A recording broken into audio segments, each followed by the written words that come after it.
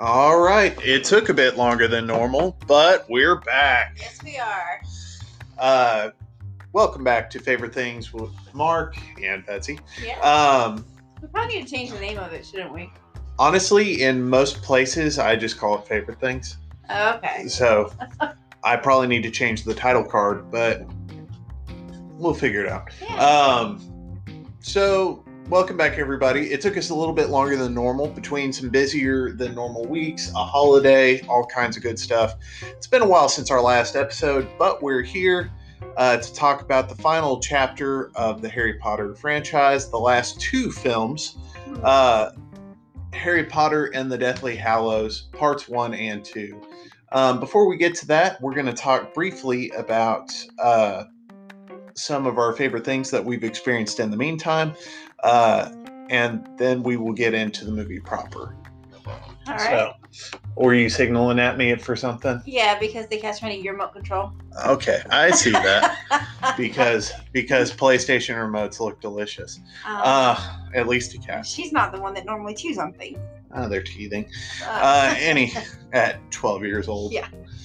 Yeah, that's why I randomly walk over to things and just bite them now.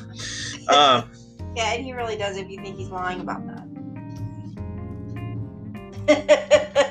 Audience, you can't see me and the look I'm giving my wife. It is a look of incredulity.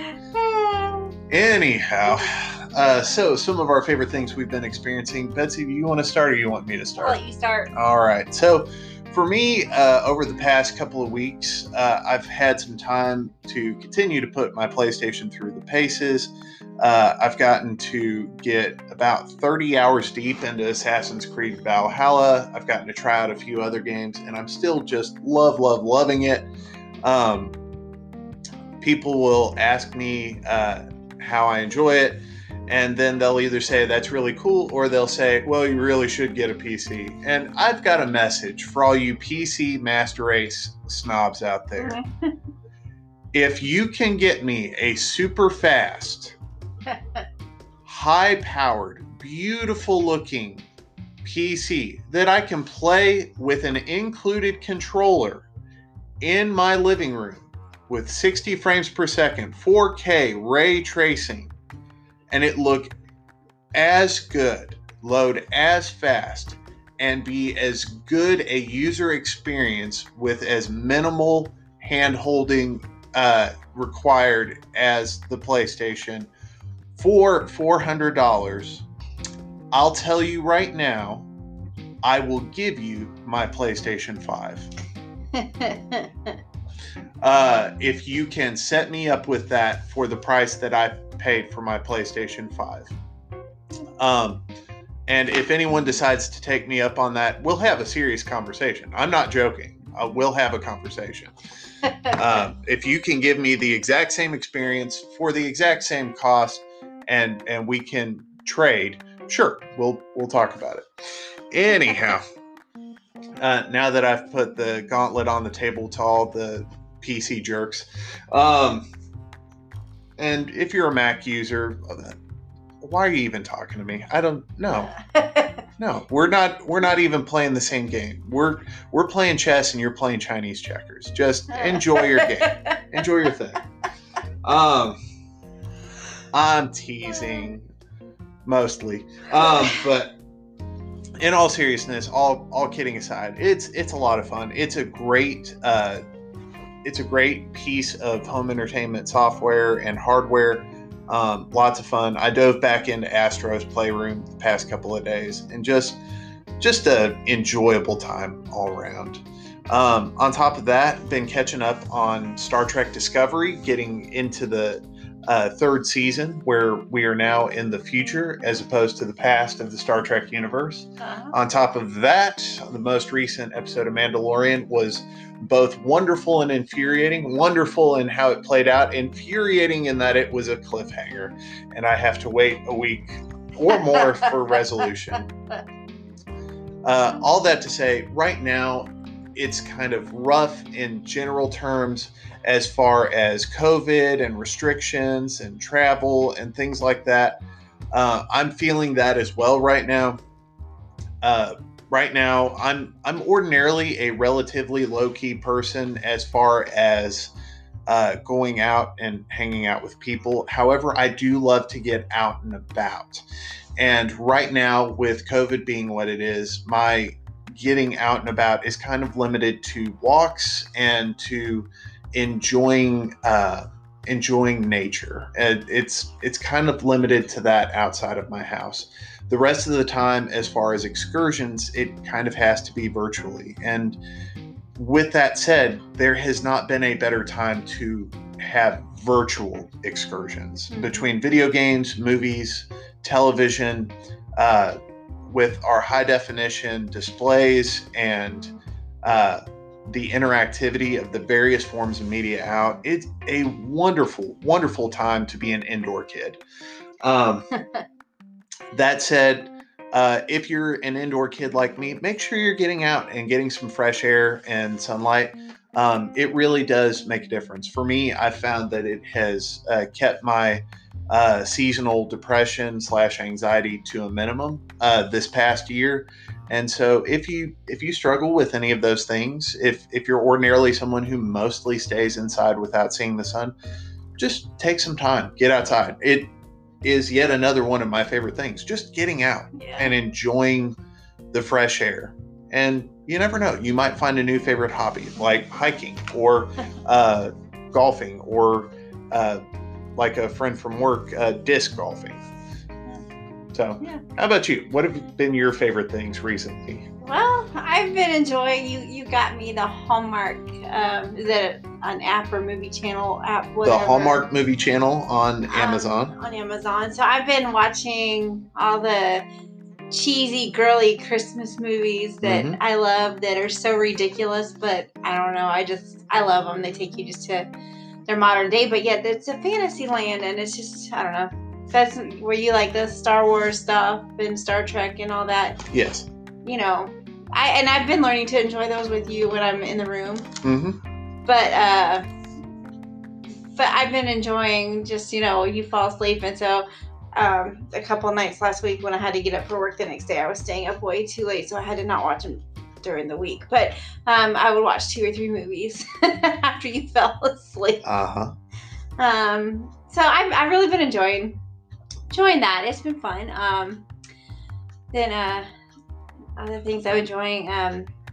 So about a month ago, I joined Weight Watchers. And with that, as I've been losing weight, I've already lost about 10 pounds. But the thing that's gotten me is through all the different diets I've been trying, counting calories or intermittent fasting or whatever, the one thing they have not done is giving me energy. Whereas doing Weight Watchers, I'm eating the foods I love, but yet I'm losing weight and I've got energy, so I've been able to enjoy the outdoors with you. Okay. For the record, before you continue, this is not sponsored content. So no, it's not. We are not we are not paid to advertise products or services, at least not yet. PlayStation, Weight Watchers, Harry Potter, any of the services that we are enjoying. If you want to sponsor us, just reach out. My email address is mhb2c@hotmail.com. I will be glad to consider any and all sponsorships that are floated our way. But you can continue gushing about Weight Watchers. So anyway, with that, I've got this energy that I have not had in years, and I've been able to, like, when you ask me to go on walks, a lot of times, sometimes I'll say, begrudgingly, I'll say yes just because I want to go on that walk with you. But it's been a chore for me just to go walk around the block. Yeah. But I've been able to go on these walks with you and keep up with your pace for the most part. I think you're still slowing up a little bit for me. But a little bit. But I've been walking in a faster pace without running out of breath. Yeah. And I've just got the energy, and the more I do it, the more energy I have. So I've just been able to enjoy that. And I'm so thankful for my friend who encouraged me to join. It was a challenge. She's like, if you do it, I'll do it. And it was a challenge to both of us when she said that, because she was hoping I would say no. Yeah. And at first I was going to, but I don't know, something inside me just said, just do it. It's a 3-month commitment. Yep. But now it's become a thing of after the 3 months, I'm going to continue. Yep. So, let's see. One more thing. When you got your PlayStation, I don't know if I talked about this before, but when you got your PlayStation, you decided to give me an early Christmas gift, which was an Instant Pot. Yes. And I think I've used my stove maybe 2 to 3 times. Outside of breakfast, I still make my eggs on the stove. But, for dinner, maybe I've used the stove 2 or 3 times, or for that one item that won't go in the Instant Pot. Yeah. But that has been a lifesaver. I've been terrified all these years when I've heard about Instant Pots as they became popular, and people kept telling me, you need an Instant Pot, you need an Instant Pot. Once again, not sponsored. I've been terrified of the idea of a pressure cooker. But lately I've just been like, okay, maybe I should try it and all that. But I was still afraid, even when you got it for me and I was looking over it, there was still some fear about it. But then as I read over the manual and all that stuff and seeing all the safety features, and then the first time using it, I'm like, it's not as scary as I thought. Yes. They've got all these safety features, and all the horror stories I read, I realized they're horror stories because of human error. Mm-hmm. The way this thing is set up. So as most horror stories start. Yeah, that's true. But anyway, so I have been loving that. I make most of our meals if I can in that. Several nights a week. So that's a new favorite thing. Yeah. So let me see. Is there anything else that we need to cover in this time? I don't know. We will have more favorite things to talk about at a later time, but we're going to take a short break. When we return, we're going to get right into the movie. For those of you who've been hanging on and skipping ahead 30 seconds at a time to see when we're going to get to talking about the movie, it is going to be in just a moment after a short break. So when we get back, we will talk about Harry Potter and the Deathly Hallows.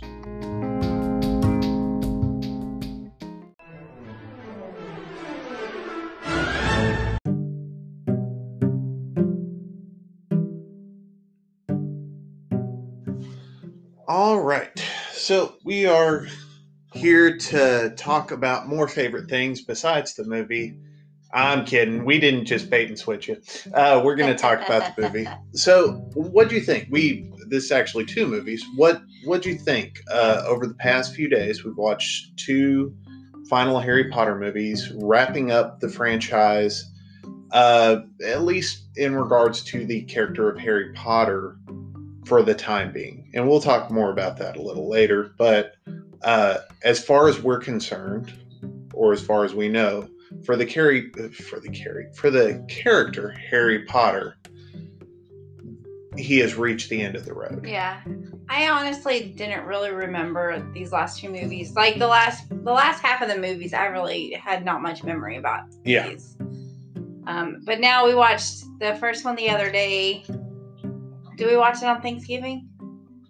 Has it been that long, or was it on Monday? I don't remember. Anyway, but it's been a few days, so the first part of this is not as fresh in my mind. I'm having a hard time now that we watched the next one. That's the one that I'm thinking and pulling from. Yeah. But this, at least this last one, I think it might be my favorite, which is kind of odd, I guess. But just seeing all the pieces come together throughout the entire series and being able to put some of the plot points together, I'm like, this one I think was my favorite, and it might be just because it closes everything up. Yeah. And it even redeems, it redeems Malfoy. Somewhat. But, what's his name? Neville Longbottom. Neville Longbottom. I don't know. I don't want to spoil anything for what we're going to talk about, but you can spoil whatever you want. We're going to spoil the full. That's true. We're going to spoil both movies. He's the hero of the movie. Well, no, he's not. He is. He is in a roundabout way for a very small part. It's He is more heroic in the second part of Harry Potter and the Deathly Hallows than he has been thus far. Right. And his he was the kid throughout the entire movie series that could not get a spell right, could not get anything right. Every time he tried something, it went wrong.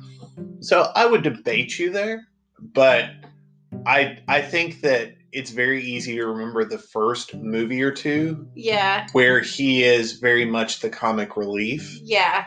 And forget little things like in Harry Potter and the Goblet of Fire when he's the one who makes sure that Harry can go under the Black Lake for an hour with Gillywick. Or in Harry Potter and the Order of the Phoenix, how he has to overcome his own demons of his parents being tortured and killed by the Death Eaters to learn to stand up for himself. Yeah.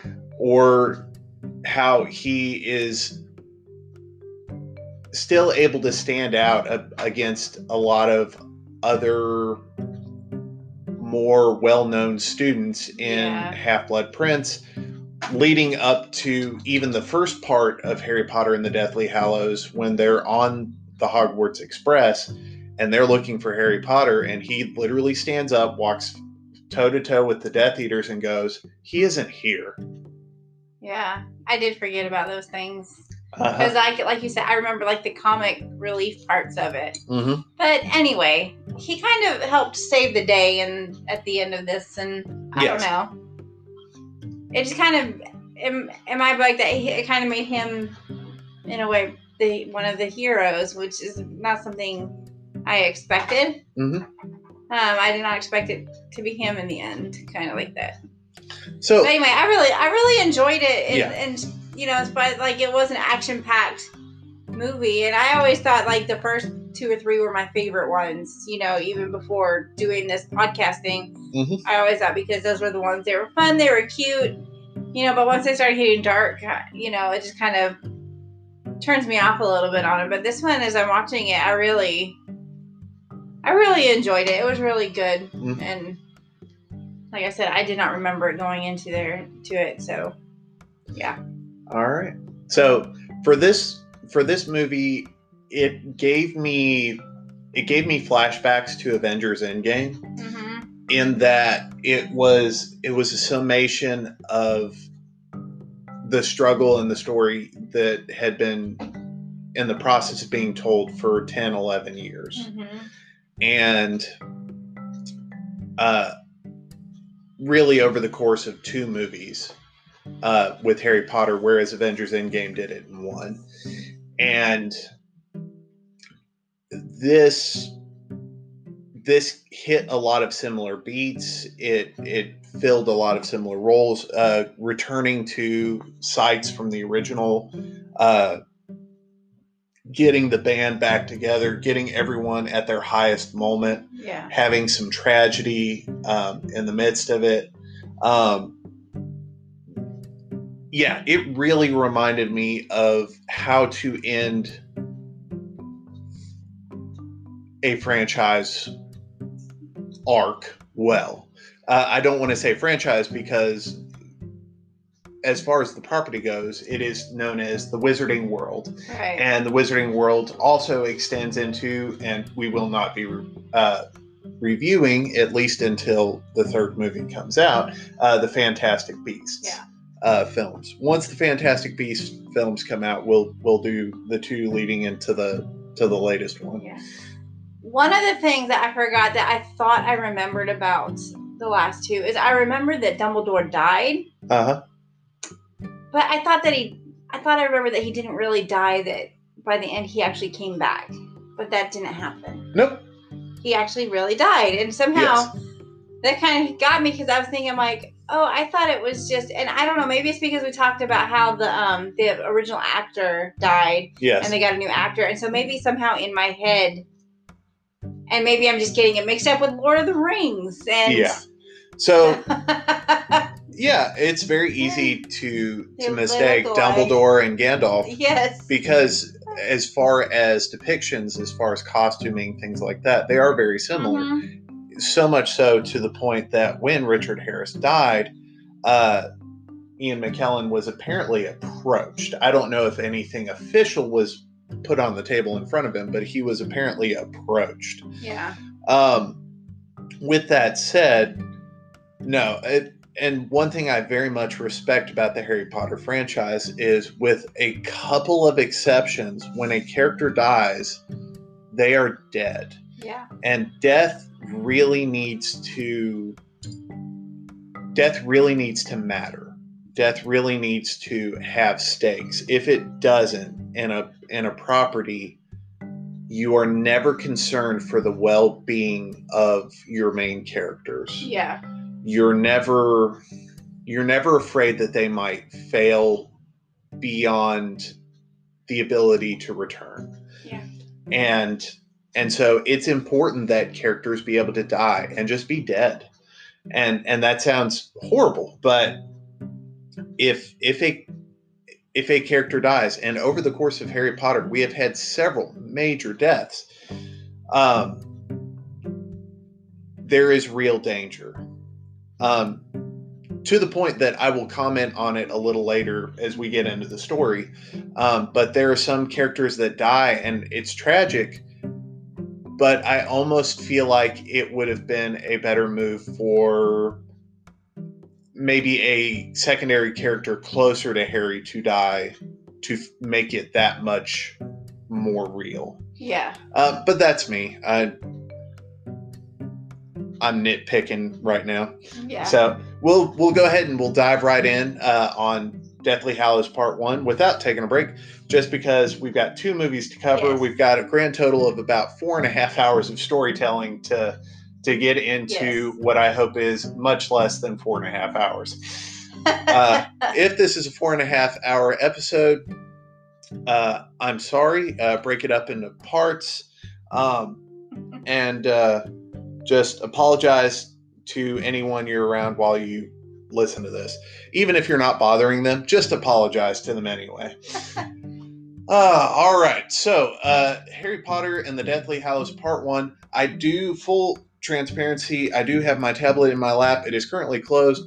I do have the 2 films preloaded with their plot pages up and ready to go if I get lost.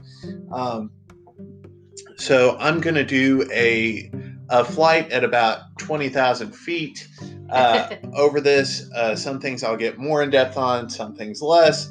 But we're going to try to hit the plot of these 2 films, get us to the end, discuss the things we liked, the things we didn't like, and get to the end. So Deathly Hallows Part 1 is it's kind of a road trip heist / chase movie, and I really enjoy it. Right off the bat, I absolutely adore the music that Alexander Desplat does for parts 1 and 2. I wish there had been more themes across the 2 films,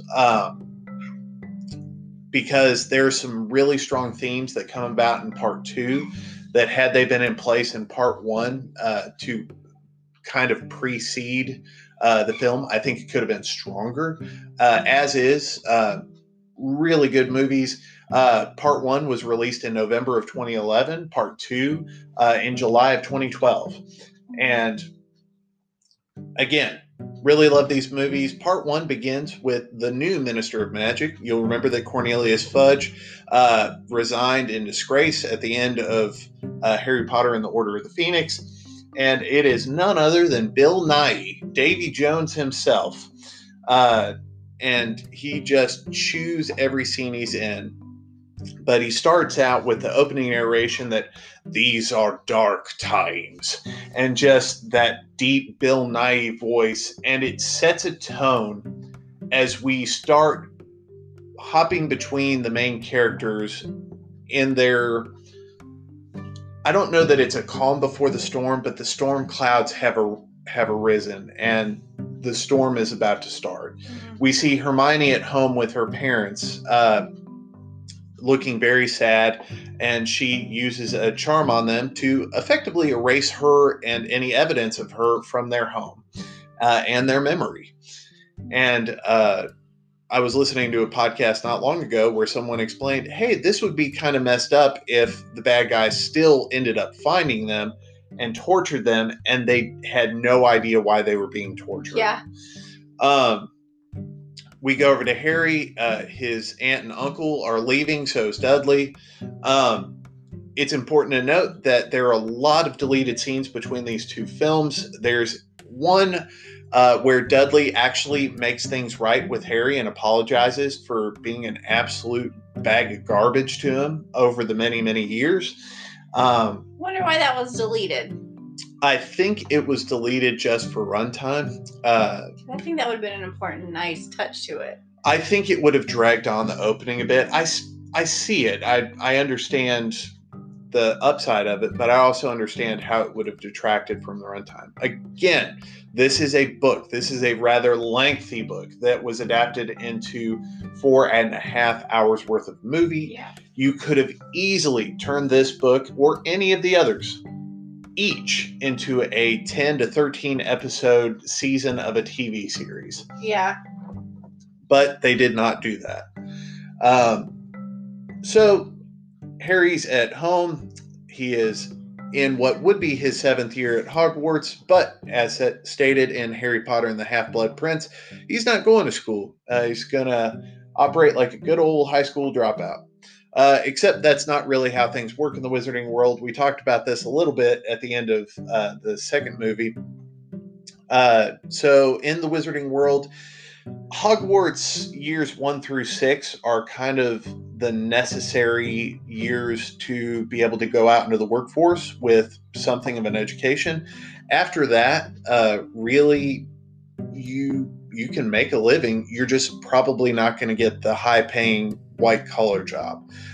Going to year 7 gets you in a place where you get into more specialized training, and you're more likely to get a job or apprenticeship in something like being an Auror or something like that.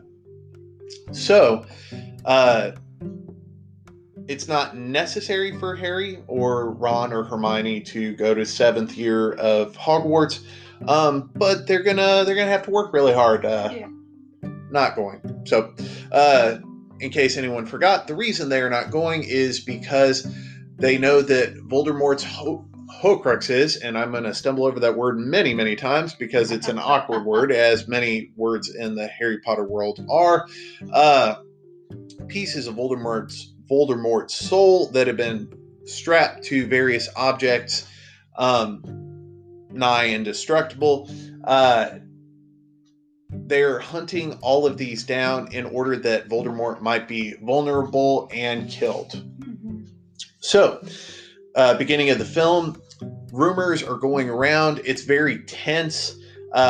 We see Snape go into a gated home, goes inside, and it's just the biggest band of ne'er-do-wells. We've got Helena Bonham Carter as Bellatrix Lestrange. We've got the Malfoys looking kind of the worst for wear.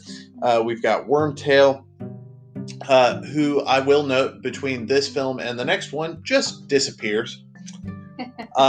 In the book, he's murdered because he helps Harry, but between this film and the next film, he just disappears. Yeah.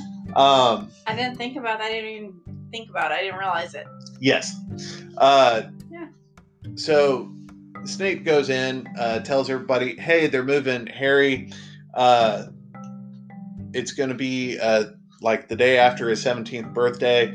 And one of the ratty Ministry of Magic just scumbags that Voldemort's brought in is like, hey, I heard it's the day before his 17th birthday. And they argue a little bit over that. Come to find out that hanging in the middle of the air, suspended, is the former Muggle Studies professor from Hogwarts, who Voldemort has apparently been torturing. Voldemort kills her and feeds her to Nagini. And then we zap over to Harry's house, where he is patiently waiting. His friends come in, and we find out, yes, indeed, they're going to try to move Harry before his 17th birthday. They cast a spell on him to enable him to practice magic outside of Hogwarts, and all of a sudden the plan is enacted. Several of Harry's friends are going to be transformed via Polyjuice into Harry. Everyone's going to dress identically, and they're all going to split and run in different directions, rendezvousing at a common point later in the evening. And right off the bat, we get a little comic relief as Daniel Radcliffe has to act like several people that are not Harry Potter, pretending to be Harry Potter. Yes. One of my favorite lines is Fleur Delacour, who is now married to one of Ron's many, many brothers, says, "Look away, I'm hideous," which is just fantastic. So we get a chase scene at this point. Everyone's flying or riding away. Harry is with Hagrid. Again, as I mentioned with Avengers Endgame, this has a lot of callbacks to earlier in the franchise. When Harry was delivered to his aunt and uncles, it was by Hagrid in this flying motorcycle. And so we get a chase scene, and as they get into the sky, it is just an epic battle between Death Eaters and the Order of the Phoenix. Just chaos everywhere, just magic flying, killing spells being thrown. And into all of this flies Hedwig to protect Harry, and Hedwig is killed. Just no fanfare whatsoever. Just boom, dead. And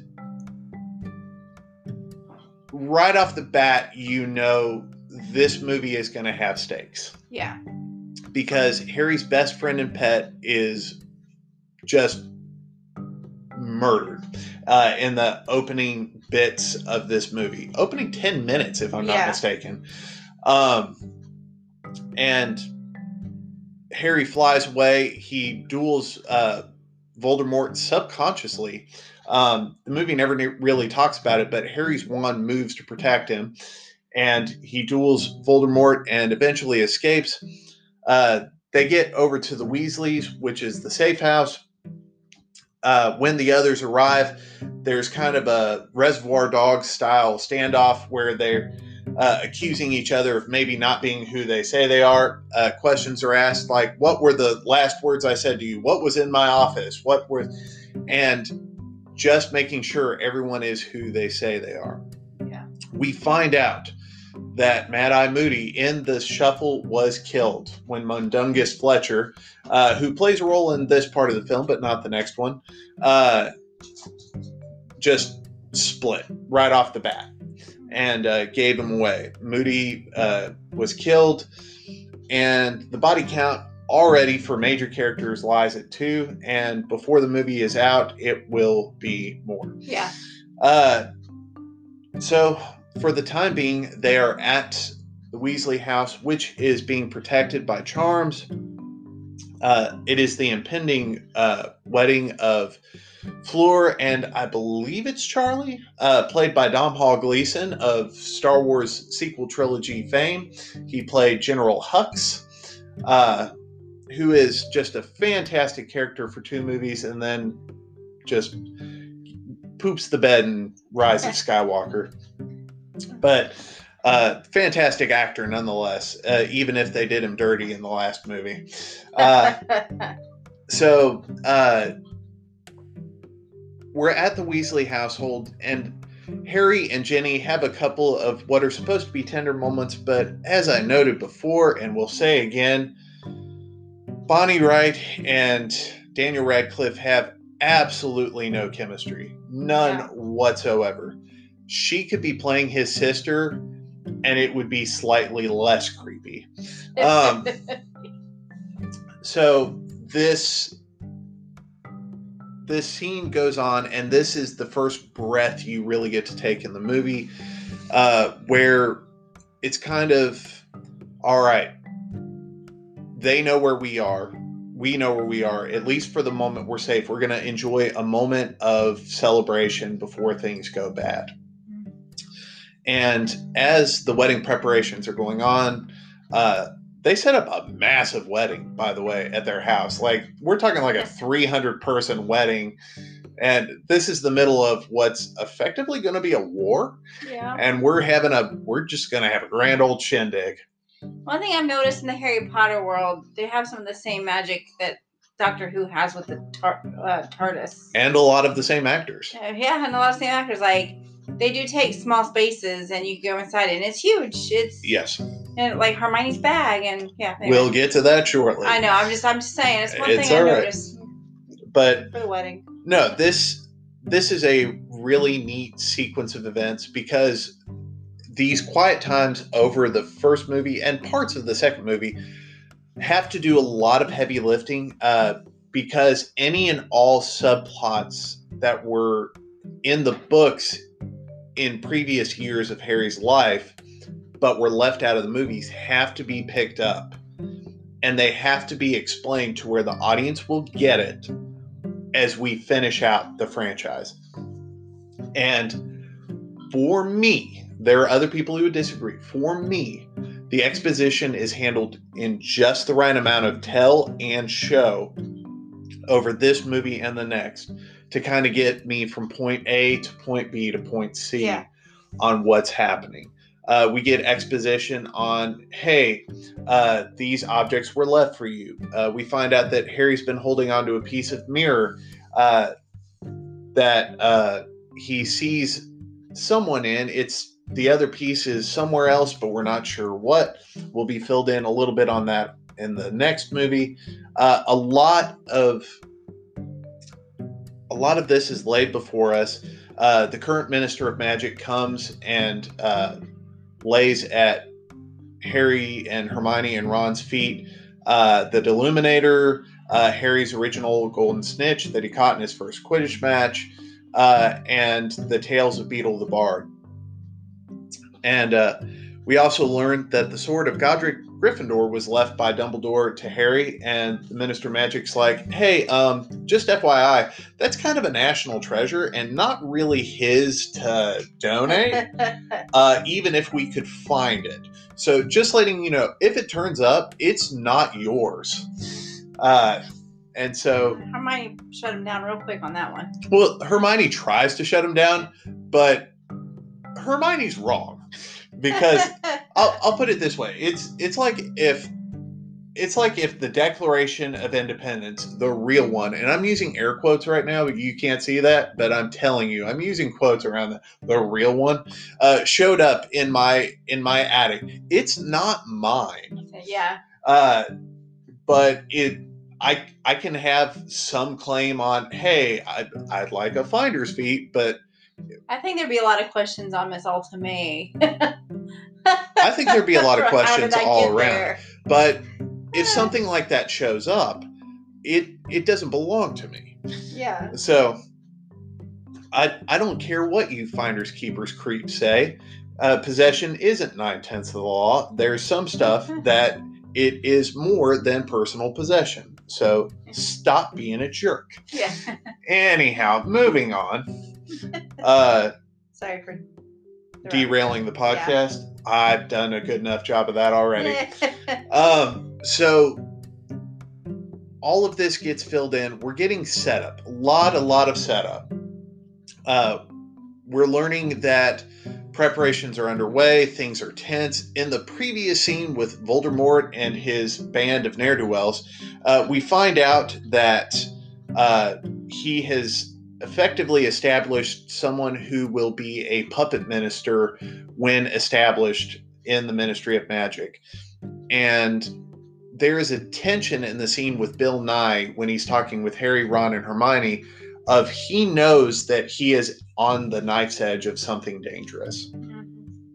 And what's going to happen with him? What's going to happen with the wedding? What's going to happen with any of these people? We will find out when we come back from a short break.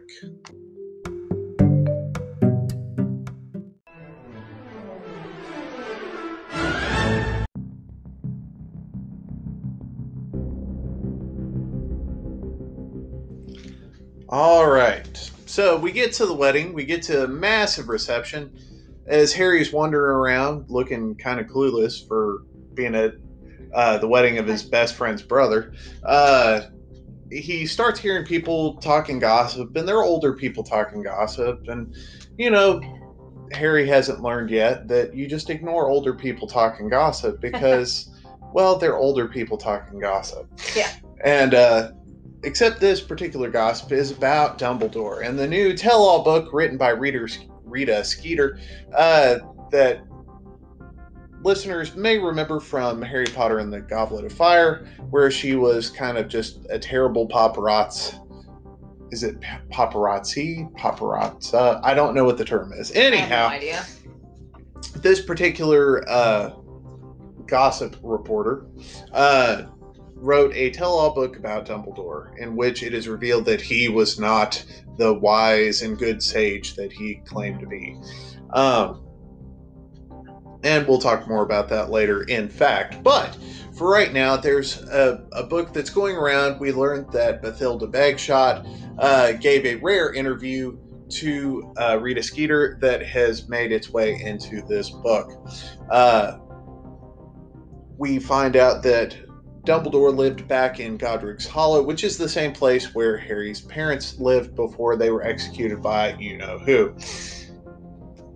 So, Harry is just sitting there spinning with exposition, as is the audience, when all of a sudden, out of the sky comes a blue dart that hits, and we start hearing the report from one of the Ministry plants from the Order of the Phoenix.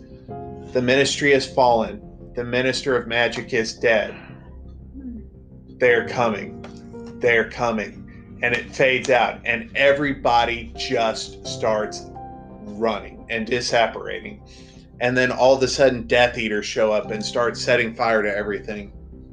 And before they can be attacked, Harry, Ron, and Hermione jet.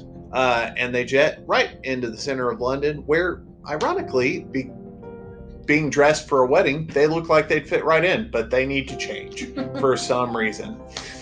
Yeah. So they duck into a coffee shop where they get changed, and missed opportunity right here. Could have been the same coffee shop with the same waitress from the last movie. Yeah, I was trying to think of that. I was like, why not? I don't know. But it isn't, and it wasn't. But as they order cappuccino, a couple of guys come in handyman outfits, except they've got magic wands on their belts.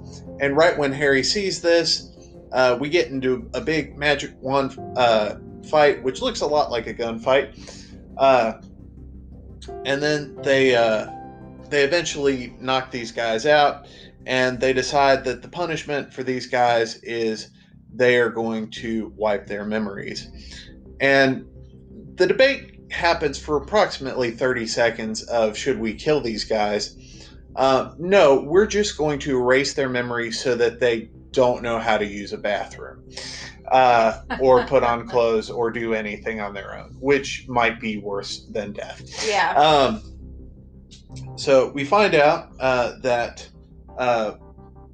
one of the things that they are hunting is at the Ministry of Magic. We find this out from Creature the House Elf and from Mundungus Fletcher. We find out that the locket that they were hunting in Harry Potter and the Half-Blood Prince, that turned out to be a decoy, was actually found by Regulus Black. Regulus Black's locket was apparently taken to the Ministry of Magic by none other than Dolores Umbridge, the Queen Elizabeth II lookalike, who is just terrible and just awful, evil covered in sugar. And so Harry, Ron, and Hermione knock out 3 people who work at the Ministry, sneak in using Polyjuice Potion. If you hear weird noises in the background, we've got a cat that apparently got into the sugar and is now just bouncing off of things like a ping pong ball. She's usually our calmest cat, and she's just running around. Yeah, just She gets the cooler weather. out of her ever-loving mind. Anyhow, we get a really fun, tense few scenes where the 3 of them are in disguise. These 3 actors who, I don't know their names, they do a spectacular job of pretending to be Daniel Radcliffe. I'm Rupert Grint and Emma Watson. I remembered all 3 of them. A lot of actors, a lot of names. The fact that I don't forget more is impressive to me. Because I forget a lot of things. Ultimately, they end up finding Dolores Umbridge sitting in an inquisition where, ironically, the wife of one of the people being impersonated by Ron is being questioned. And hovering above the courtroom are the Dementors, being kept at bay by Umbridge's Patronus. Do you remember what it was? Was it a rabbit? It was a kitten. A kitten. After all the kitten plates that she had right. all around her office. I forgot about that. Yes. Okay. But as soon as they knock her out and steal the necklace, the barrier holding all of the Dementors at bay snaps. They all come down. We get a chase scene through the Ministry. Magic flying everywhere. And as they attempt to escape out of the Floo network, bad guy grabs Ron, and they get scrambled up in process. And when they come out, Ron's arm has been torn open. And it's kind of gruesome. And kind of painful. And so Harry, Ron, and Hermione are on the run. As Ron's recovering, we find out that every magic spell that they try to use on this Horcrux, this locket, it does not work. And the longer they carry it, trying to figure out what to do with it, the more impatient or testy or just downright mean they become. This continues on until Harry, Ron, and Hermione all have a fight. Ron leaves. Harry and Hermione continue on, sad that they've had their friend leave them. Harry and Hermione at Christmas time go to Godric's Hollow, where they decide to pursue the lead of Bathilda Bagshot. It's at this time that Harry visits his parents' grave, which is kind of a sad way to, celebrate Christmas. But yeah. I gotta be honest, Harry just seems like kind of a melancholy dude. Yeah. He sees Bathilda Bagshot, who is easily the creepiest looking old lady that I've seen in the past 2 weeks. And there are creepier old ladies out there, guys. Watch out. You see it. You see an old lady walking towards you, and she puts a finger over her lips and looks at you wide-eyed. Run the other way. I don't care how sweet she is. If she looks at you wide-eyed, she's about to start something. Run. But could be your grandma, could be your mom. Just run.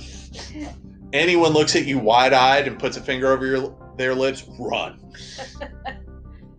They go over to Bathilda's house, and it's at this point we find out that this woman has been murdered and her skin stretched out over Voldemort's snake. It is wearing her skin like a skin suit,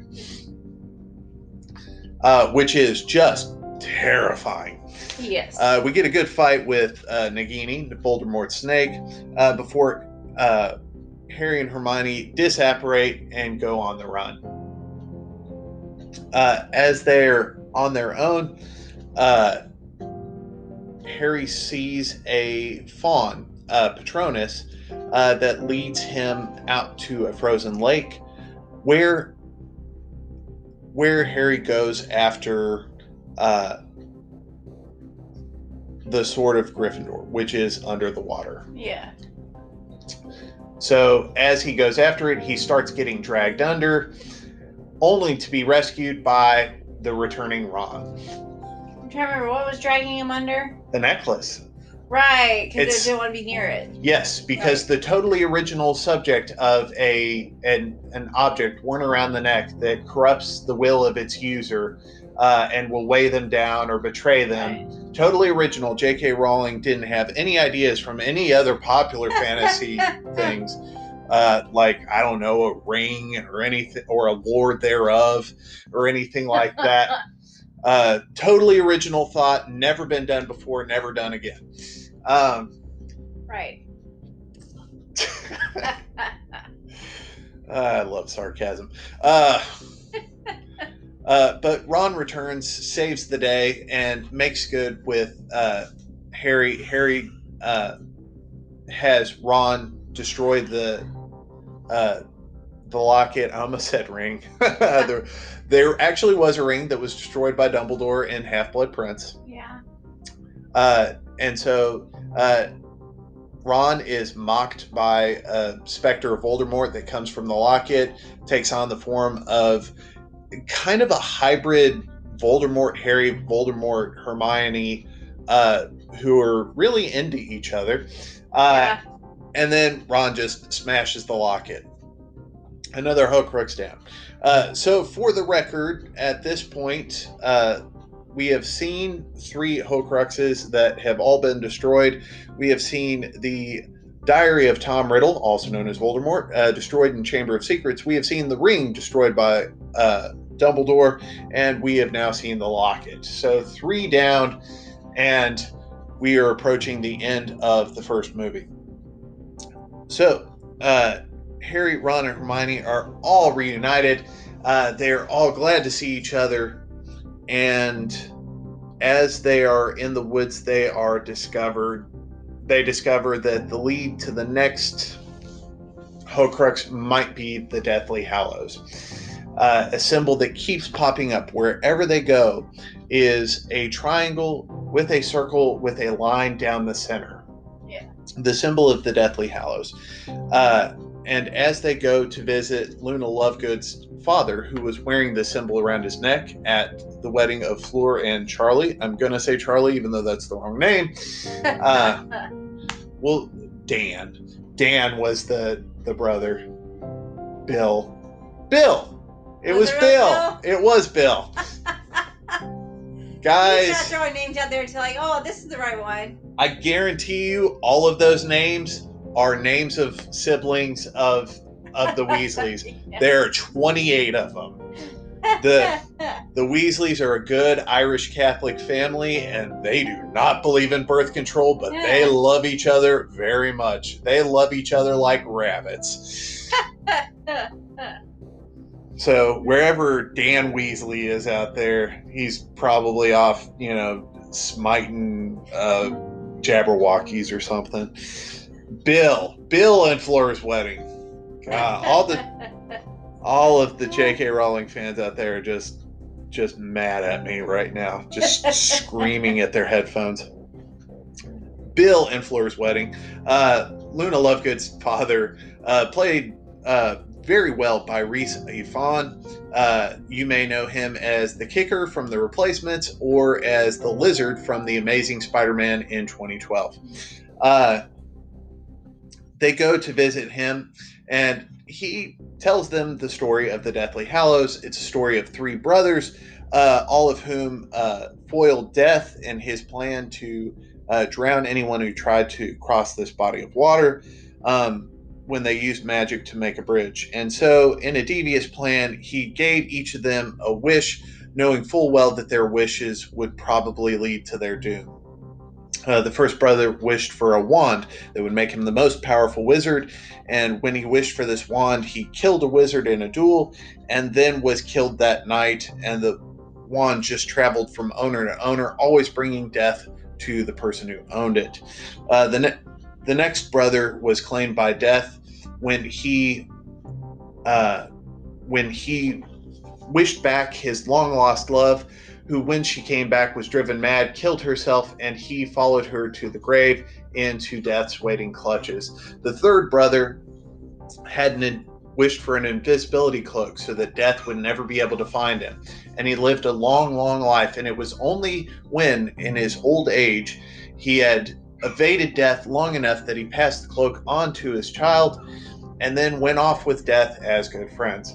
And this is the story of the Deathly Hallows. We find out that all of these objects are objects that existed possibly in the world of the Deathly Hallows. And we learned that one of these objects, the Elder Wand, was in the possession of our dearly departed Dumbledore. And come to find out, Lord V is looking for it.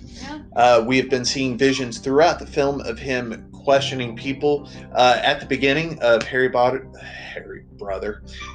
My Harry Brother, we're going to watch his child tonight. Harry Potter has been seeing visions of Voldemort questioning people at the beginning of Harry Potter and the Half-Blood Prince. We saw the and I'm blanking on the name of it. Too many names. We saw the wand shop get taken down, and we saw the owner get taken out with a bag over his head. And throughout this movie, we see him interrogated several times. So we find out at this point that this is what Lord Voldemort is after. Luna's dad is acting kind of strange, and so the kids go and question him. Come to find out, he has been stalling to wait for the Death Eaters to arrive to get Harry, Ron, and Hermione because his daughter has been taken. And he has been told that he will get her back safely if these kids are captured. So, Harry, Ron, and Hermione make a run for it. They are chased, and all three of them are captured, but not before Hermione, quickly thinking on her feet, deforms Harry's face so he's not easily recognizable. They are taken to Bellatrix's torture chamber, where Draco Malfoy, there are too many names, too many characters, is waiting to confirm that this is indeed Harry Potter. He doesn't, though. He doesn't say that it is for sure Harry. And so Harry and Ron are sent off to be imprisoned while Hermione is tortured by Bellatrix. And it is terrifying. She screams, and it is such good acting. It is cringe. It is off-putting. Yeah, it's very... While all of this happens, eventually Harry and Ron escape to attempt to save Hermione. Dobby helps them get out. They get out. They're able to spring everything. Dobby attempts to drop a chandelier on Bellatrix. Gets everyone out. They disapparate, but not before Bellatrix throws a knife. Everyone gets out, but Dobby is mortally wounded. Yes. And yet another character bites the dust. That was so sad. I cried. I liked Dobby. Before they move on, Harry, Ron, and Hermione bury him, knowing that they can't do anything else for this noble house elf. Yes. As we mourn the loss of Dobby, we go over to the grave of Albus Dumbledore, only for it to get blown open by the Dark Lord Voldemort, and for him to take the Elder Wand, cast it into the night sky in victory. And thus ends Harry Potter and the Deathly Hallows Part 1. When we return, we will find out what happens to the Elder Wand. What happens to Harry Potter? Does the chemistry between anybody get any better? We'll find all that out and more when we talk about Harry Potter and the Deathly Hallows Part 2 in just a bit.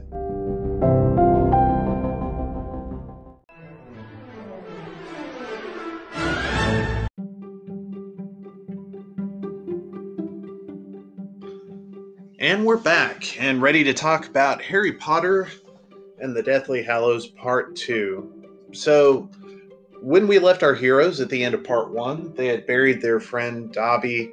They had escaped Bellatrix Lestrange. They had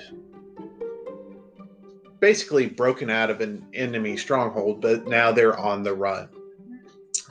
So, in the process of breaking out, they saved Ollivander and Griphook the Goblin. So now they're recuperating, gathering their strength. And as they're recuperating, Harry goes to Ollivander and asks him some questions about the Elder Wand, asks Griphook some questions about Gringotts, finds out whose wand belongs to who, comes to find out from Ollivander that the very wand that he possesses used to belong to Draco Malfoy. And he says, well, what do you mean used to? And he goes, well, it's taken a liking to you. And as was stated at the very beginning of this franchise, the wand chooses the master, not the other way around. Which is a theme that will continue throughout this movie. Yeah. But I mean, if you remember in the first episode when he's picking the wand, different wands he would choose, it would just blow up in his face, basically. Yes. Until he found the right one, and that was it. So, it is decided at this point that they're going to go to Gringotts because apparently a fake Sword of Gryffindor has been placed at the vault at Gringotts by Snape. People are questioning all kinds of stuff that's going on with this. So, on the condition that he gets to keep the Sword of Gryffindor when they're done, Griphook takes our heroes to Gringotts Bank in order to retrieve Bellatrix's valuables in the vault. The idea being that if she had one thing that might have destroyed Horcruxes, she might have actually had one in her vault. Yeah. So Hermione gets the bright idea to take a hair from Bellatrix and use it in Polyjuice Potion to go to the bank. What we get as viewers is some fantastic acting by Helena Bonham Carter, playing Emma Watson, playing Hermione Granger. Yes. And it is a fantastic performance because you get the subtleties of a character not being comfortable in their own skin, walking in shoes that they're not used to walking in. Brilliant. Not being comfortable in their own clothes. It's great. But they go to Gringotts. They're able to get all the way back into the vault. When they go through a waterfall, it washes away all of their enchantments that were disguising them. And they have to get in at this time. And I have to take a brief break for a phone call.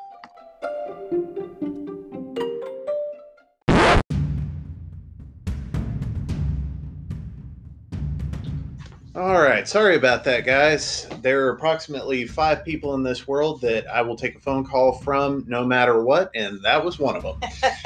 Back to the movie. All right, so we are in Gringotts Bank. The deception, the magical deception that our heroes had put on has been thwarted via some traps put in place by the goblins at Gringotts. All of our heroes are dumped into the vault of Bellatrix Lestrange, where they face off against a dragon. Grimhook shows this kind of bell ringer device that tortures the poor thing because it's been taught to expect pain when the sound happens. And this dragon is just abused. You can tell that it has never seen kindness. They go into Bellatrix's vault. It made me very sad, honestly. Yeah, I mean, animal cruelty sucks. Yeah. And if you abuse an animal or any other of God's creatures, then you're a piece of garbage and you need to stop. If you don't treat God's creatures with dignity and respect, especially as image bearers, then you are terrible and awful. Anyhow, moving on off of my soapbox. Inside the vault, the heroes are looking for the Horcrux. Fortunately, Harry can hear them. As they're hunting for it, they find out that anything they touch will duplicate and duplicate and duplicate so long as it gets touched.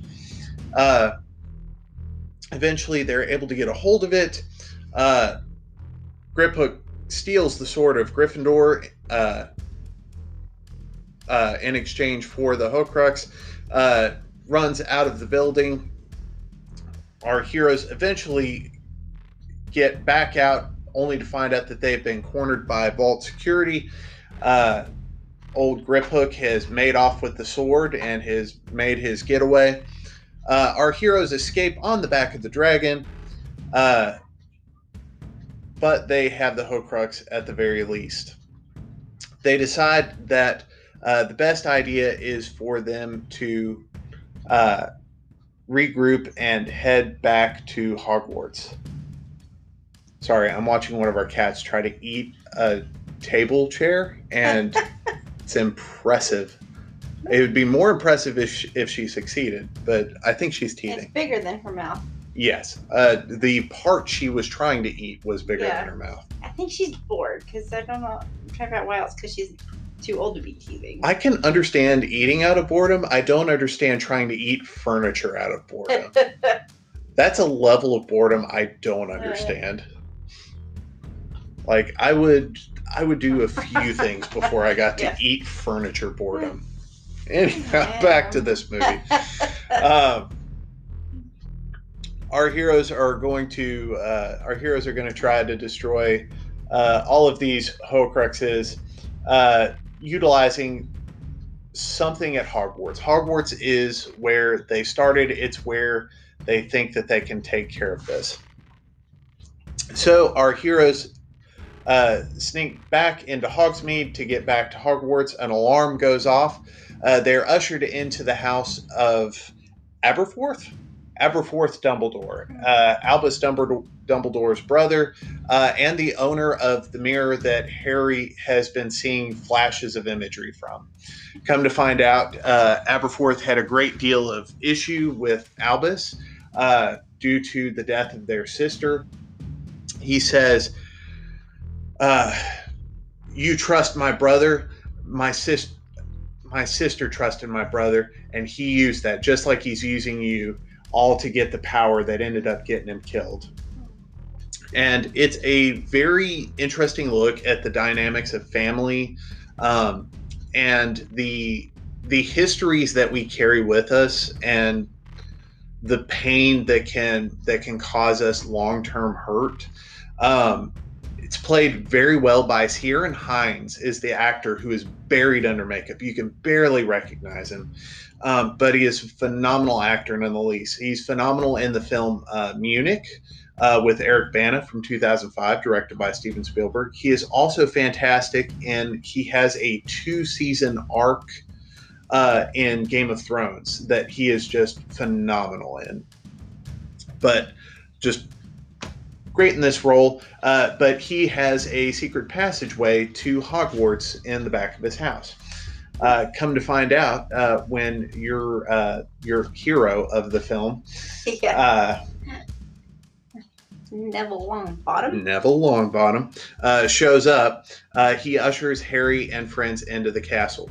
So it's important to note at this point, when Harry, Ron, and Hermione get to Hogwarts, we are approximately 30 to 40 minutes into this film. A lot has already happened. Right. There is still an hour and 40 minutes left in this film when they get to Hogwarts. In the book, this is the back half of the book. This is the falling action. We are about to get an hour and a half worth of climax. So I am already running on fumes at this point. Right. I understand why they split this story into 2 films. That said, this film kicked off a habit of major studios of splitting the final book in a series into 2 parts. And there's some things I like about it. I like the ability for a story to breathe. I absolutely detest the way it was used in films like The Hobbit, right, to split a single book into 3 movies. Right, and it was a small book. It was a much smaller book. I hate how some franchises will never get a proper ending in the film front because they decided to split the final book into 2 parts, and the final film that was made bombed, and it wasn't the final part of the book. Right. I'm talking about the Shailene Woody, Miles Teller. It's the one where she can be anything. It's not Inception. That's Leonardo DiCaprio by Christopher Nolan. The last movie I think was Allegiant. Anyhow. Oh, the Defiant. Is it Defiance? It's not Defiance, but it's something along those lines. Anyway, it's the one I liked, right? You liked the first one, yeah. The first one. I'll tell you guys. I think I know what you're talking about. Okay. I'll tell you guys right now. Don't. don't do this, okay? Just don't. Better that you tell the whole story or none of the story. The only way you can split a movie into two parts is if you do what Harry Potter did, Back to the Future did, The Matrix did, Pirates of the Caribbean did. Film your final parts of your story simultaneously. For one thing, you keep all of your actors on the hook. For another thing, you're able to tell the complete story without fear of one of the movies pooping the bed and not being able to make your next part. Yeah. So just don't do that. Anyhow, meanwhile at Hogwarts, Harry gets in and he's reunited with Ginny, and once again, no chemistry whatsoever. Right. And it's not the actor's fault. I blame casting. They changed a woman of color over to a white girl for unknown reasons. Whatever their reasons were, they did it. So they could have easily recast Ginny, but they did not. Right. And Bonnie Wright is phenomenal actress. She's great in this movie, not with Harry. Right. And they're supposed to be madly in love with each other. Yeah, you just don't feel that at all. It does not play. Anyhow, maybe they're supposed to hate each other. That could play.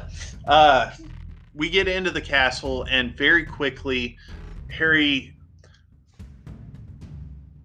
lets himself be seen. I don't want to say exposes himself because that has sexual connotations that just...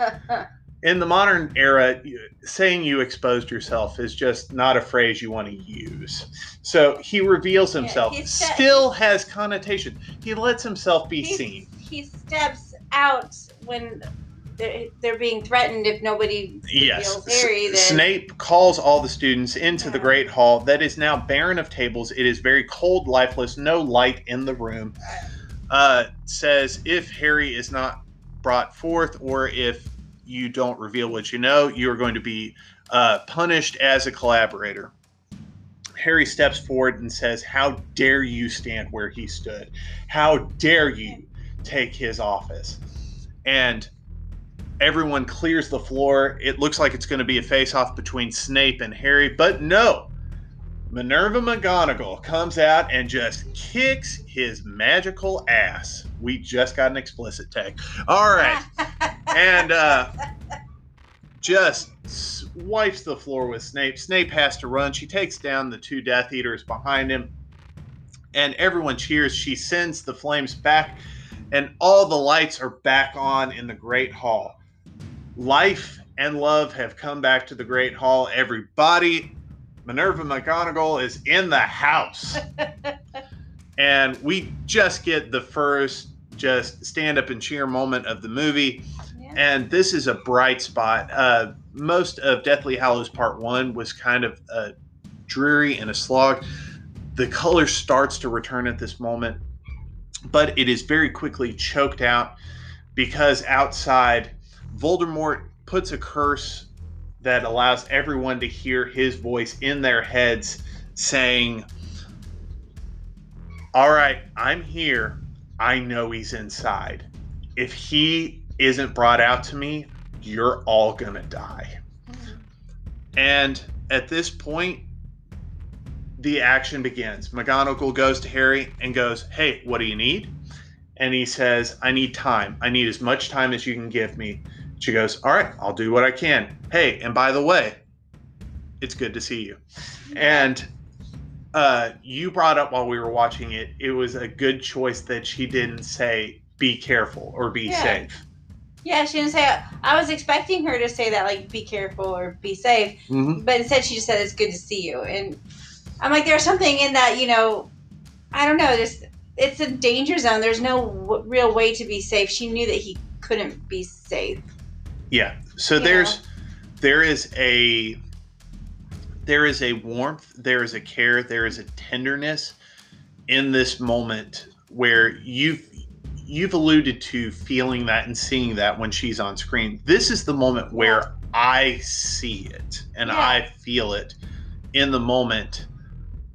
Hey, don't do it. She's about to jump up on the counter. Hey, kitty. But seeing her interact with Harry in this way, it makes her character just more fleshed out in a very real way in this film, and establishes just feeling. At this point, we get a lot of preparation. Harry's trying to figure out. He knows that somewhere Betsy's going to have to get up to go take care of a cat trying to get into something on the counter. While the other cat's on my lap. All right. Yep. I got her. Yeah, maybe don't kiss on the microphone. She's down. She's on my Okay. But Harry is fleeing around campus trying to figure out, okay, somewhere in the Great Hall is something belonging to House Ravenclaw. That is one of the Horcruxes.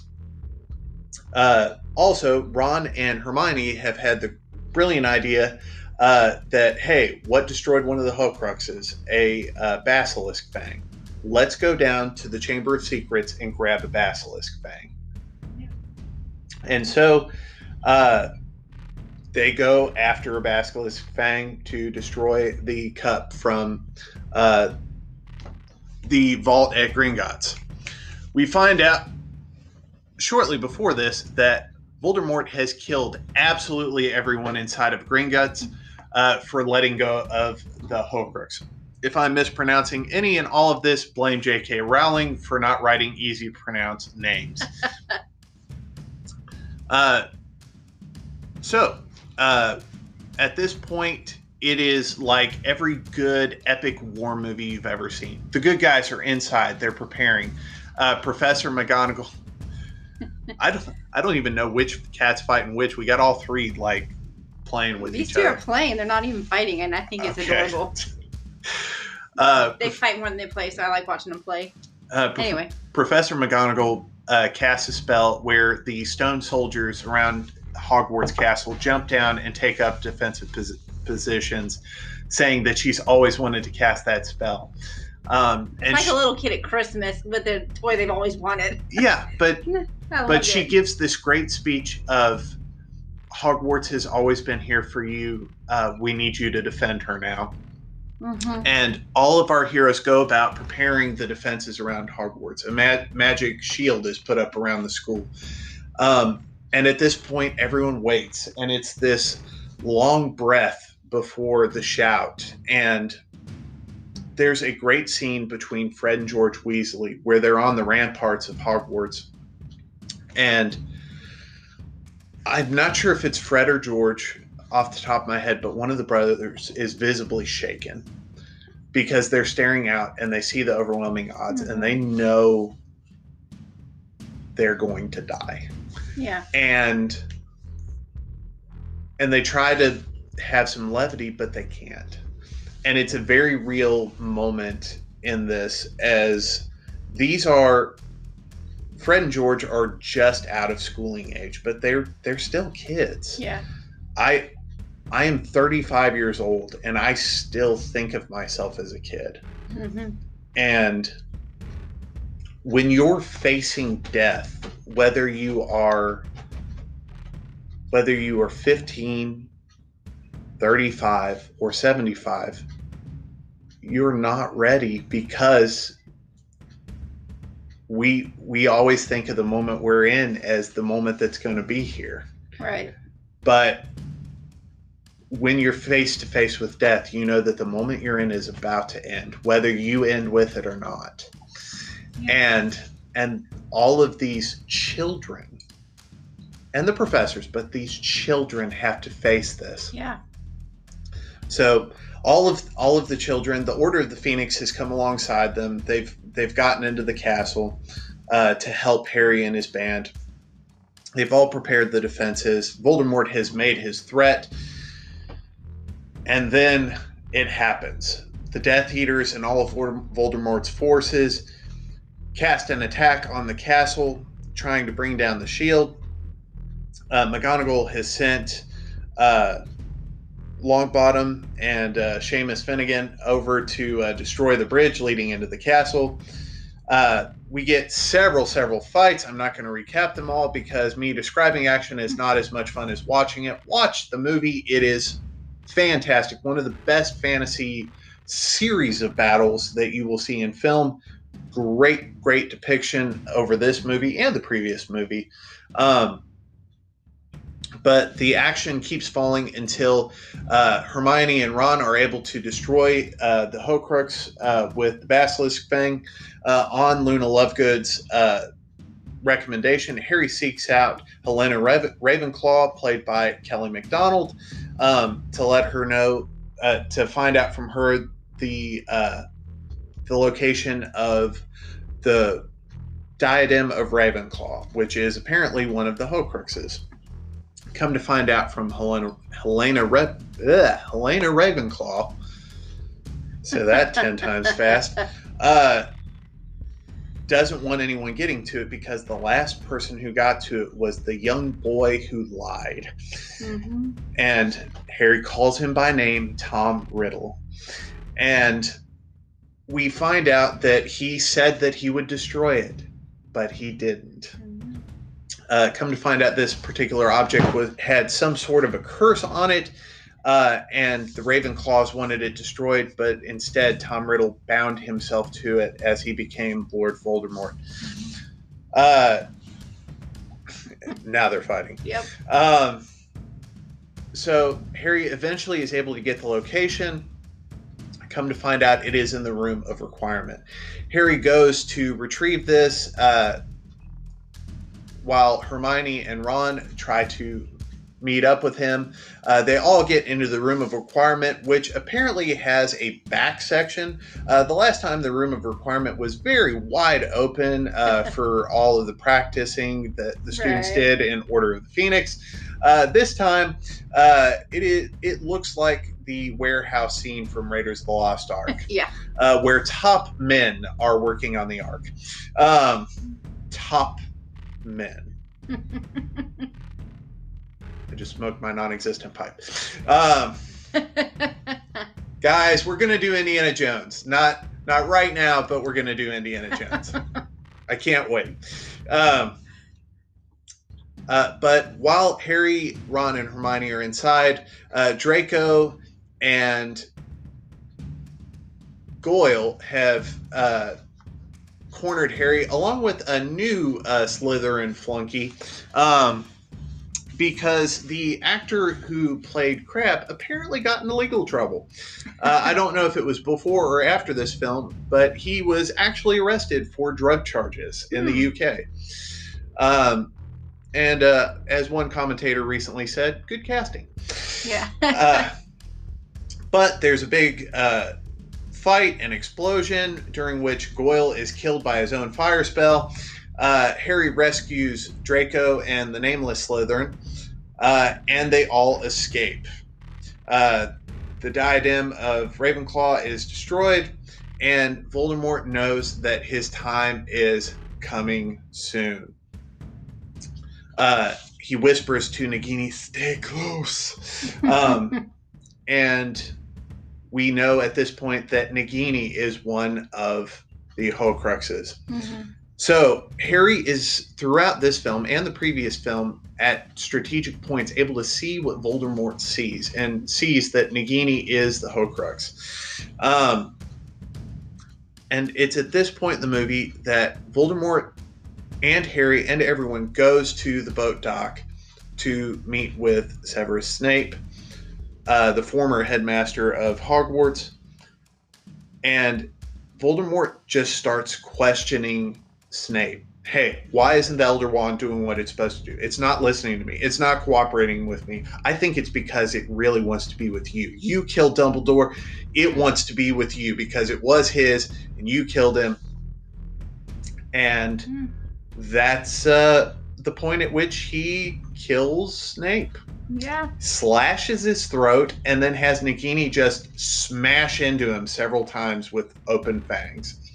And it zooms out. We're on the other side of the glass, and we just see the snake strikes. Yeah. And the blood splatter against the glass.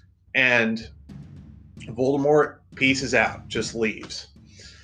At this point, Harry comes around the corner to the dying Snape, and Snape says, "Take them," referring to his tears as he's weeping. Hermione hands Harry a vial. He's able to take the tears And Snape's last words are, "Take them to the Pensieve." Mhm. And Snape dies. What message could this possibly be? What could this mean? We're going to have to wait just a moment for a short break. When we come back, the conclusion to Harry Potter and the Deathly Hallows.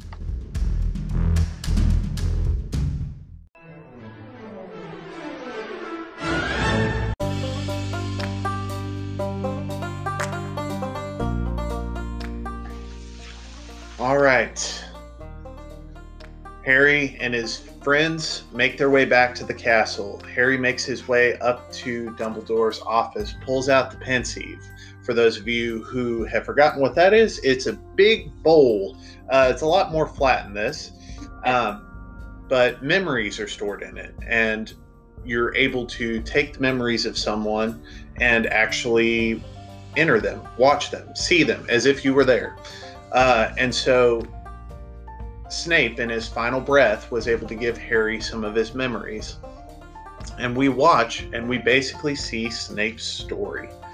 And we find out that from the time they were children, Snape and Harry's mom, Lily, were best friends.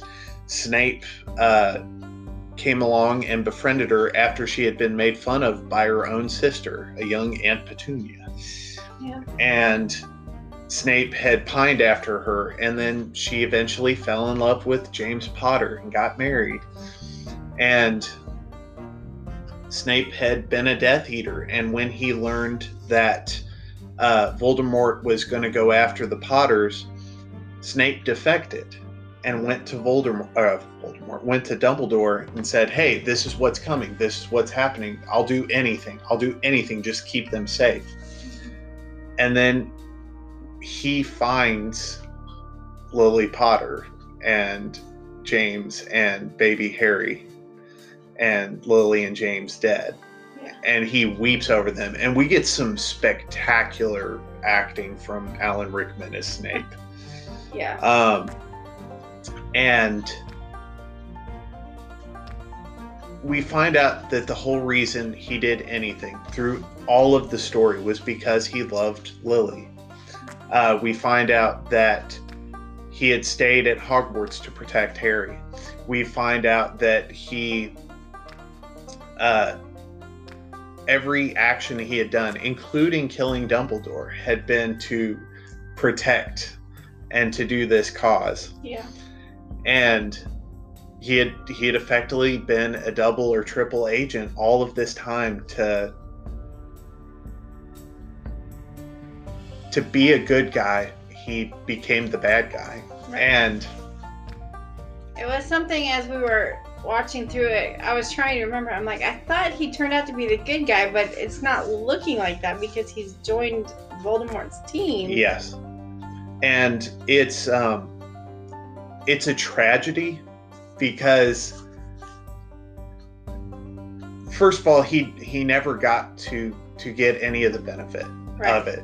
And it's this sad moment, and it's only made worse because as we exit this point, we go down to the Great Hall where our heroes are collecting their wounded and their dead, and we find that Fred Weasley has died.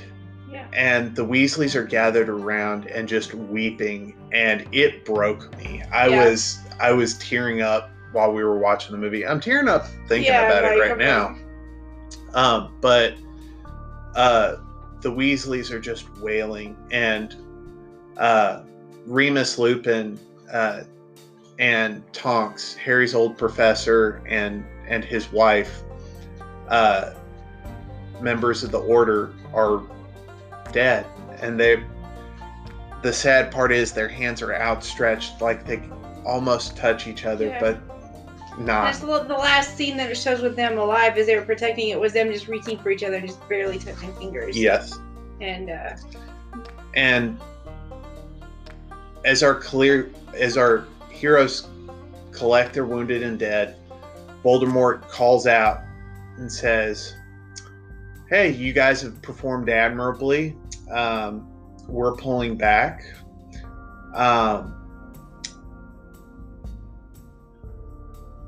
I now speak directly to Harry Potter. You are a coward for letting all these people die for you. Bring yourself to us, or every man, woman, and child that harbors you will die and suffer. And Harry knows from the vision of Snape that he's the last Horcrux. Yeah. After Nagini. And he knows that no matter what, he has to die. Yeah. And so Harry goes out to meet Voldemort alone. And as he walks out, he pulls out the snitch that he'd received from the Minister of Magic in Deathly Hallows Part 1. It said, "I open at the close." And he says, I'm ready to die. And he kisses the snitch and it opens. And inside is the Resurrection Stone. And as he lets it hit the ground, his mom, his dad, Remus Lupin, Sirius Black, all gather around him. His family and loved ones have a word with him and talk with him. He asks, does it hurt to die? And Sirius says, it's quicker than falling into a dream. And these people that he has watched go to the other side tell him, it's okay, we're going to be with you. You won't see us, but we're always right here. Yeah. And Harry goes to meet his fate and faces off with Voldemort. And Voldemort casts the killing curse. And Hagrid, who has been captured at this point, has to watch as his best friend dies. Mm-hmm. And it's a flash. And we're in a strange place. We're in what seems to be King's Crossing, but not King's Crossing. And we get a scene where Dumbledore meets Harry at this station and says, hey, don't worry about that creepy little thing over there. It's dying. You can't help him. That's what was left of Voldemort on you, and it's done. Mm-hmm. And Harry goes, where am I? And he goes, well, you're at a station. And he goes, well, am I dead? And he goes, well, that's really up to you. He goes, you can go back or you can go on. It's up to you. Yeah. And as Harry is about to leave and Dumbledore's walking on, and we have a scene that, honestly, if it hasn't already, I'm surprised no one has photoshopped it into some sort of poster saying that it's Jesus walking with you. Sorry, anyone who was fooled by Obi-Wan Kenobi's picture thinking it was Jesus on Facebook. I've seen that so many times. Oh my goodness. Anyhow,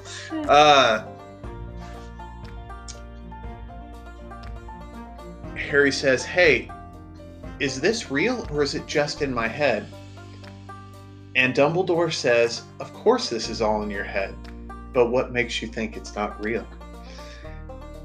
And then we go back to the scene where Voldemort has been bowled over by his own killing curse, but Harry lies still on the ground.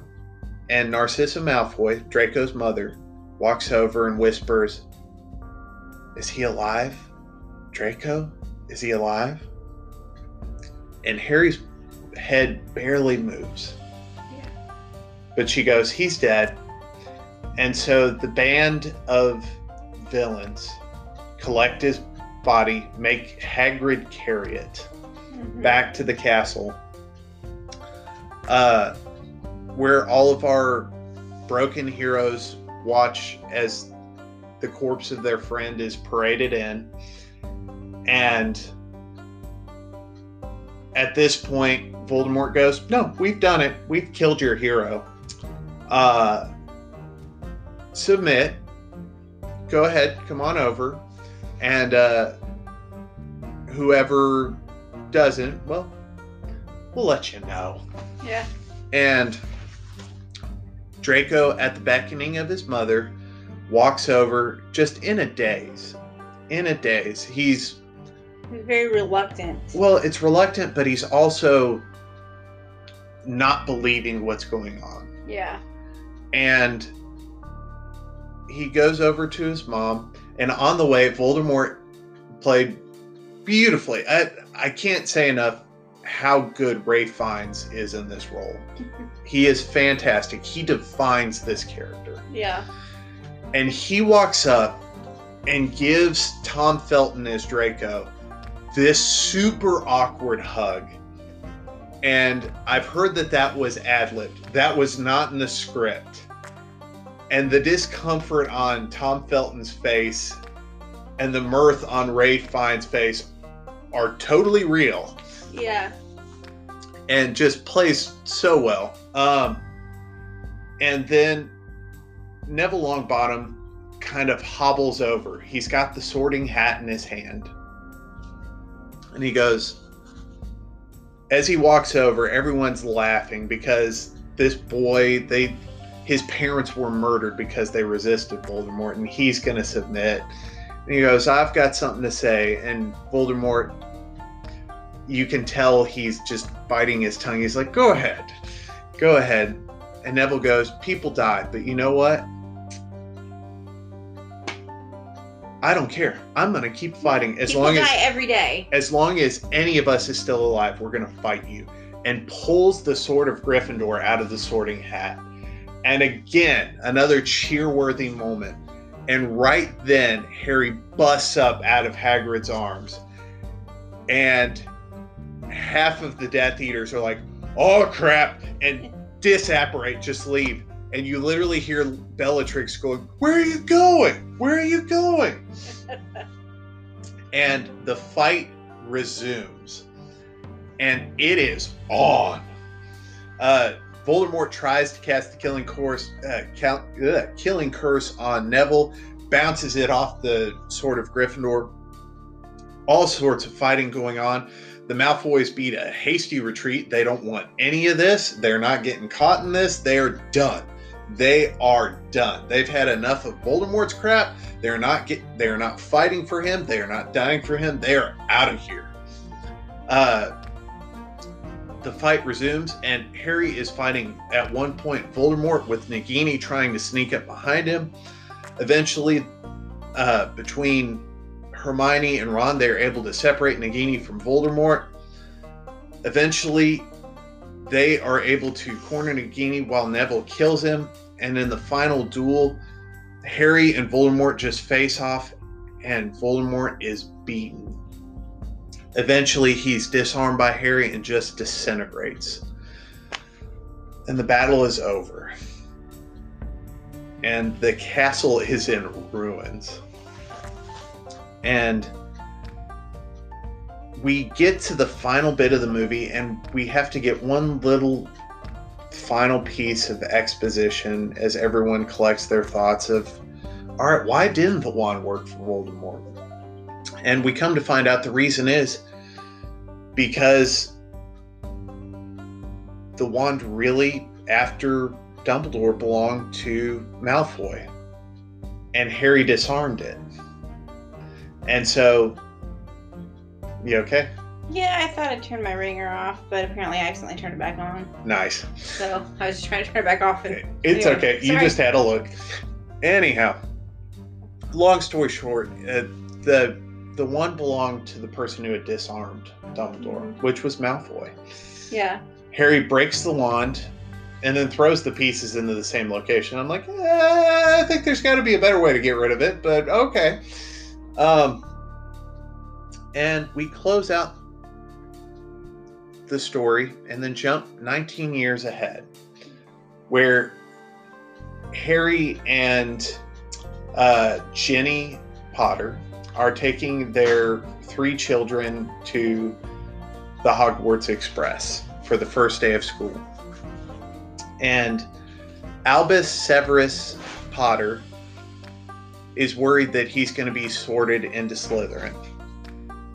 And Harry tells him, you know what? If you are, it's fine. One of the greatest men I knew, one of the men you're named for, was a Slytherin. And if so, that's okay. And if you want to be in Gryffindor, that's okay too. Yeah. And they send their child off to Hogwarts. And that's the end of this story. Or is it?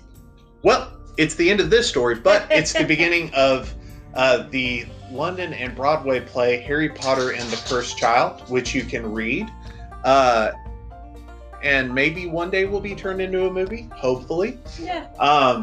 But that's a story for another day on another favorite things. Yeah, maybe they'll make that one into a movie. I would love that. All that said, I really dug this movie. Me too. It wrapped up really well. I know there are detractors for this movie, and those people, yeah, they can have their opinion. My opinion is I really enjoyed this. Yeah. It was a great way to end this story. And yeah, it's one of those benchmark ending films. This Avengers Endgame, Return of the Jedi are all great finales. Cats are at it again. Yeah. I think the cool weather's keeping them moving around. Yeah, they're wound up. One of the things that kind of made me start thinking of the part where Voldemort was, speaking to Harry and being like, calling him a coward for letting all these people die for him. Mm-hmm.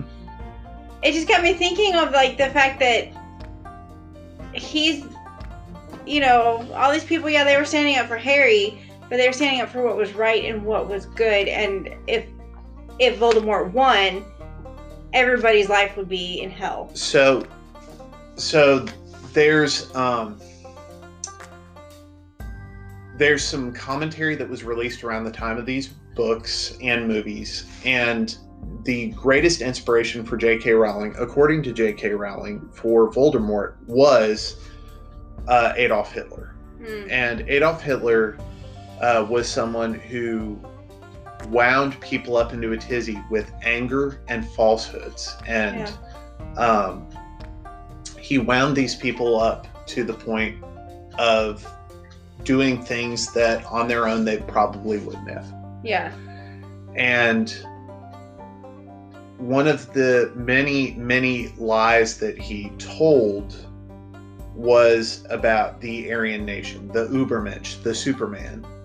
And this blue-eyed, blonde-haired, tall, super masculine person, which was nothing like what Adolf Hitler was. Yeah. And the bad guy was the Jew.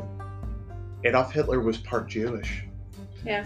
And for Voldemort, it's the Muggles. Yeah. Voldemort's part Muggle. Oh. Talking about purity of blood. Right. Talking about all of these things and talking about someone else being a coward. While every time something bad happens close to Voldemort, you look into his eyes and there's this frustration and fear. Yeah. And he acts cowardly. He hides behind... And all the people that were dying for him. He set up the Horcruxes so he never really had to face death. Right. And when he actually did, there's this just terror.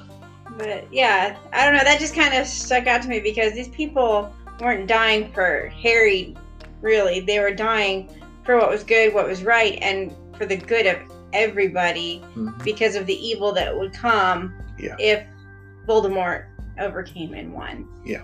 And but yeah, he put that on Harry to where it made Harry think like, oh my gosh, I'm a coward. These people are dying for me for no good reason. Mm-hmm. Well, I think had that been it alone, Harry would have been like, well, hell no, I'm not going out there. Yeah. You're a coward and you're trying to draw me out. But knowing what he knew that he needed to die in order for Voldemort to be defeated, he had to go. Yeah. But no, a great movie. Really enjoyed this franchise. I hope that you've enjoyed the movies, if not our podcast, and I hope you'll enjoy those if you haven't already. So closing out, next week, we're either going to do Casino Royale or Casino Royale and Quantum of Solace, depending on what we're able to get through before we podcast. Yeah. And then hopefully we're going to get an episode or two in on Christmas type stuff before the holiday. Yes, that would be fun. Then we will take a short break and be back in the new year with something new. Yeah. So, guys, thank you for joining us. Thank you for having a slightly longer than normal episode this week. I hope you'll join us next week for more favorite things. Bye.